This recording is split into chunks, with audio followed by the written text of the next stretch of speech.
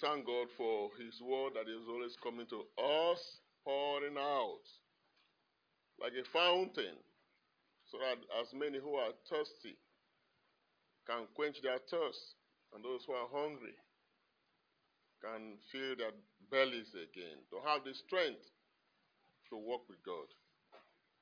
Have you noticed something with whenever the Pharisees attack Jesus? You know, whenever they are attacking Jesus, they will not always go to him straight. They will always go to the disciples of Jesus. Why does your master do this?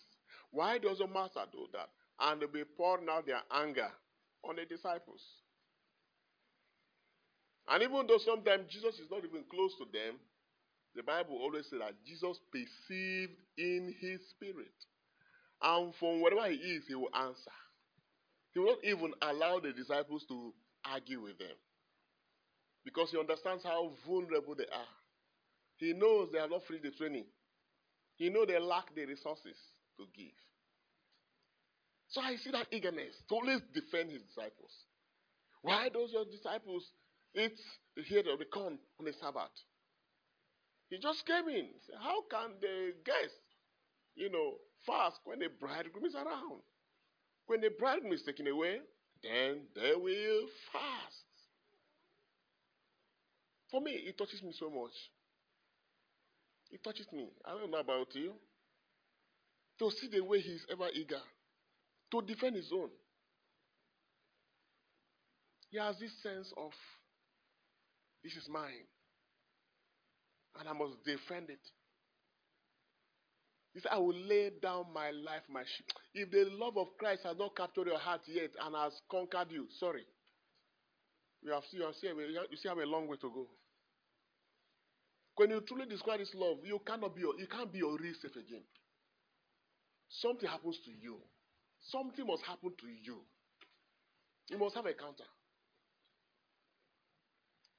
And you know what?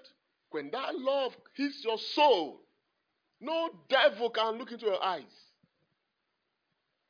I tell you, you will receive what they call the perfect love of Christ that has no fear. All this trembling here and there, all these unnecessary agitations in your spirit, anger, and the rest, is a sign that your soul is hungry. You need food. And the food that the soul feeds on is not meat pie and Coca-Cola and egg roll. It's the love of Christ. That love he see displayed again, even as the Lord moves to answer the rebellious people who are asking that they want a king like other pagan nations. God said, okay, no problem. Saul, no problem. Samuel, let us give them the king they demand. And the Lord led Samuel. And there was a man of the Benjamin whose name was Kish, the son of Abiel and son of Zerah, of the Bechorath, son of Aphia. A Benjaminite, a man of wealth. You see, a man of wealth. Say, I'll be wealthy. I'll be wealthy. Do you desire that at all? Are you sure? And he had a son whose name was Saul, a handsome young man. And then they lost a donkey, and the father asked him, please, go and look for my donkey. In searching for the donkey, he didn't know that was a way of God orchestrating that he meets with Samuel, who anointed him king. And look at when the seer saw Samuel at the gate, coming to ask questions. The Lord said, this is him whom I have called to be king over my people. Anoint him. Here is the man of whom I spoke to you. He is he who rule over my people. When God chooses you, God ask question, what did he see in you that made him to choose you? Even that you are a Christian today, it's because he chose you. If he didn't choose you, maybe some of us will be Dibias at our villages. Who knows? Yes. Some will be dedicated to some shrines. But because he chose you, grace has coerced you somehow.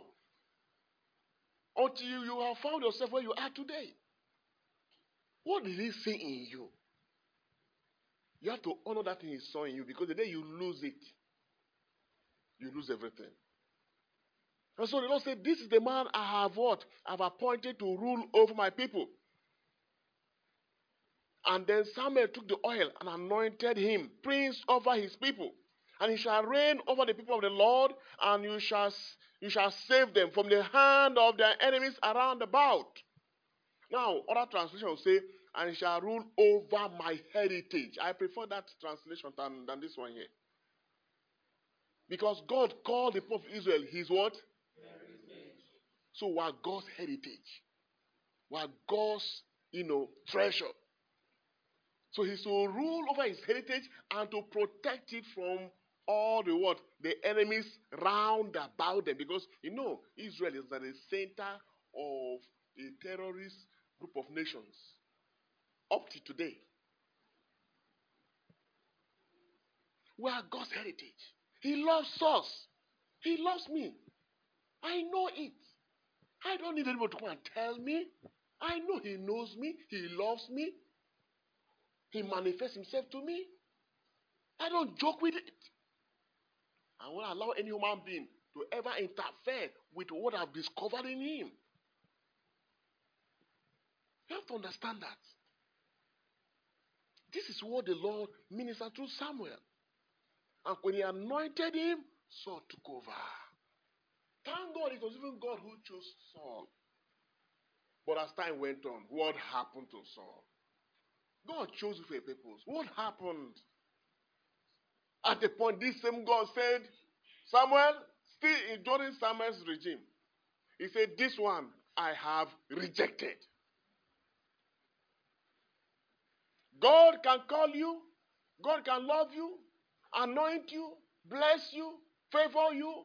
If you mess up, he will reject you. Maybe by the grace of God tomorrow we shall find out. What made him say, this one I have rejected?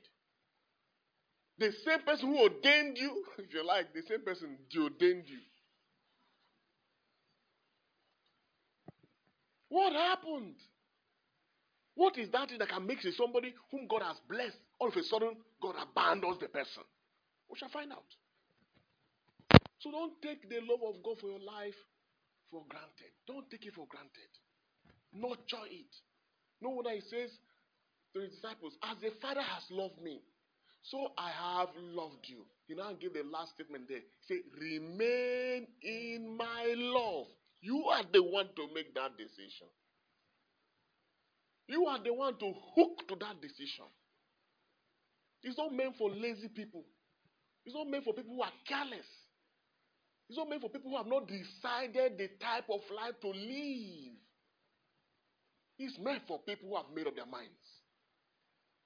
It's people who have decided that, is it good, is it bad? I'm on the side of the Lord, no matter how dark it is. Yes. That's the reality. That's the reality. And we must stick to it.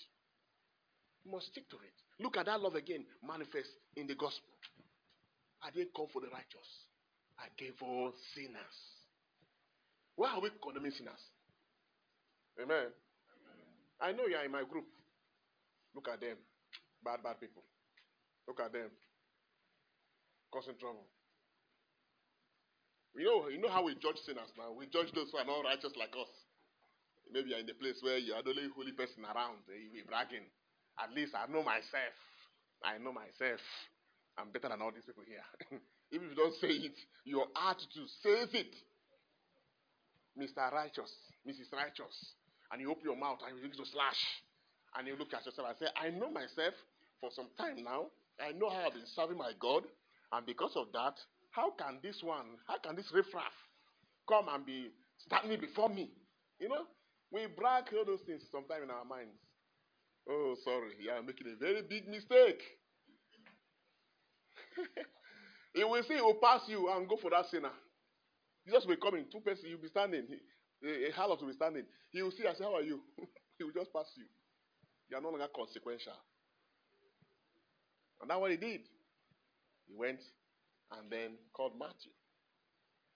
Finally, another point here the Lord is teaching me is, he says that there are many other tax collectors which I may not have what it takes to start going to them. I will pick one of them and train him and send him to his group. One spiritual man who was training us some time ago in the past, many of us were so zealous. When we become the anointed, we will go out to the street. We will go to all these bad places. All the joints where you have all these guys who are smoking, all these places you have all the salons. We will go down and preach to them. The man said, if you do it, you will kill yourself. But the Lord has anointed us. He said, no. What we'll do is pick one of them, raise him, train him, send him back. He has the capacity because he's been there before. He knows how to manage them. He understands their language and their psychology.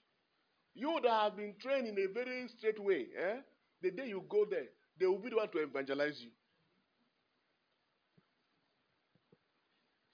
St. Jude says, saving them with what? Saving them from the fire. So you have to prepare yourself with a fire guard for you to be able to save them from fire. Don't ever say you are too strong. Even when you say, I know myself, you don't even know yourself. You don't even know yourself. Paul said, he who thinks he's strong should be careful. So the more you feel you're strong, the more you should be careful. Praise the Lord. The more your heart begins to tell you, you are beginning to receive a note in your heart. Oh, I'm strong. I'm doing well. I know myself. Yes, I know where I'm coming from. I know I'm going to. He said that's the more reason you should be more careful lest you fall. So I appreciate God for his love that is overwhelming. He loves us. He loves me so much. His eyes is fixed on me all the time. I have become his treasure. That's what the Bible says. I have become his treasure. And the Bible says, where your treasure is, there your heart will be also. So I'm his treasure and his heart is towards me. And so we pray at this Mass that we discover this love more and more and allow it to overwhelm us. When that love comes upon you and you truly understand it, there are things about this life that you hold so much on to. They will make no sense to you again. Somebody hurt you. You are frowning face. You are angry. You carry it in your heart. All those things are signs that you have not received that love yet. Okay? You have a case with somebody. You begin to wish the person in your heart secretly, may something terrible happen to the person. And eventually, if something happens, you are rejoicing inside. Oh, no. You are still very, very far. You are still very, very far. Or you still have a pride in you that someone can hurt. You say, no, you can't come to this area of my life. No, I can't take this. No, I can't take this. I can't accept this. That's a little pride that is hiding its head in your soul. If you still have such sensitive areas, no. It's the sign that you need to help yourself out of that cage. It's a cage that keeps you down. You will not make much sense to God with that type of reality. But Jesus said, learn from me. From what? For I'm meek and humble of heart. If he emptied himself, why are you still carrying yourself? You too should empty yourself and allow the love of God to fill your heart. And you know what? That love, Romans chapter 5 verse 5 says, cannot what? Disappoint us. And so we draw strength at this Mass to go to walk in this love and allow it to be a testimony of our lives as God's children. We make our prayers through Christ our Lord.